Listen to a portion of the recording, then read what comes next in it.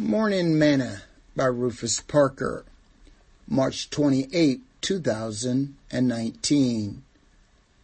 Power. And Jesus came and spake unto them, saying, All power is given unto me in heaven and in earth. Go ye therefore and teach all nations, baptizing them in the name of the Father, and of the Son, and of the Holy Ghost, teaching them to observe all things whatsoever I have commanded you. And lo, I am with you always, even unto the ends of the world. Amen. Matthew chapter 28, verses 18 through 20. Today's morsel. If you were the most powerful person in the world, what would you do with your power? Well, if you have been born again of the water and the Spirit, then you are one of the most powerful people in the world.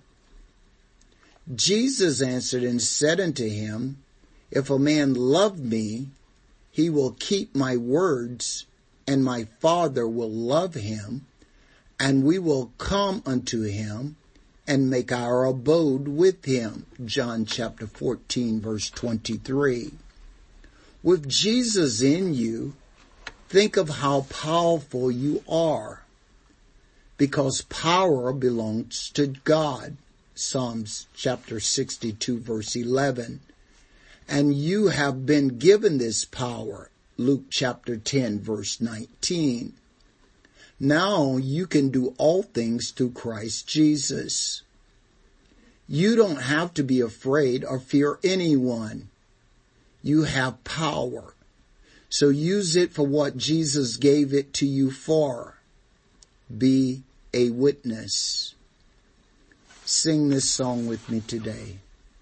There is power, power, wonder-working power in the blood of the Lamb. There is power, power, wonder-working power in the precious blood of the Lamb.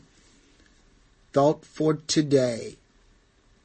But truly I am full of power by the Spirit of the Lord, and of judgment, and of might, to declare unto Jacob his transgression, and to Israel his sin. Micah chapter 3, verse 8.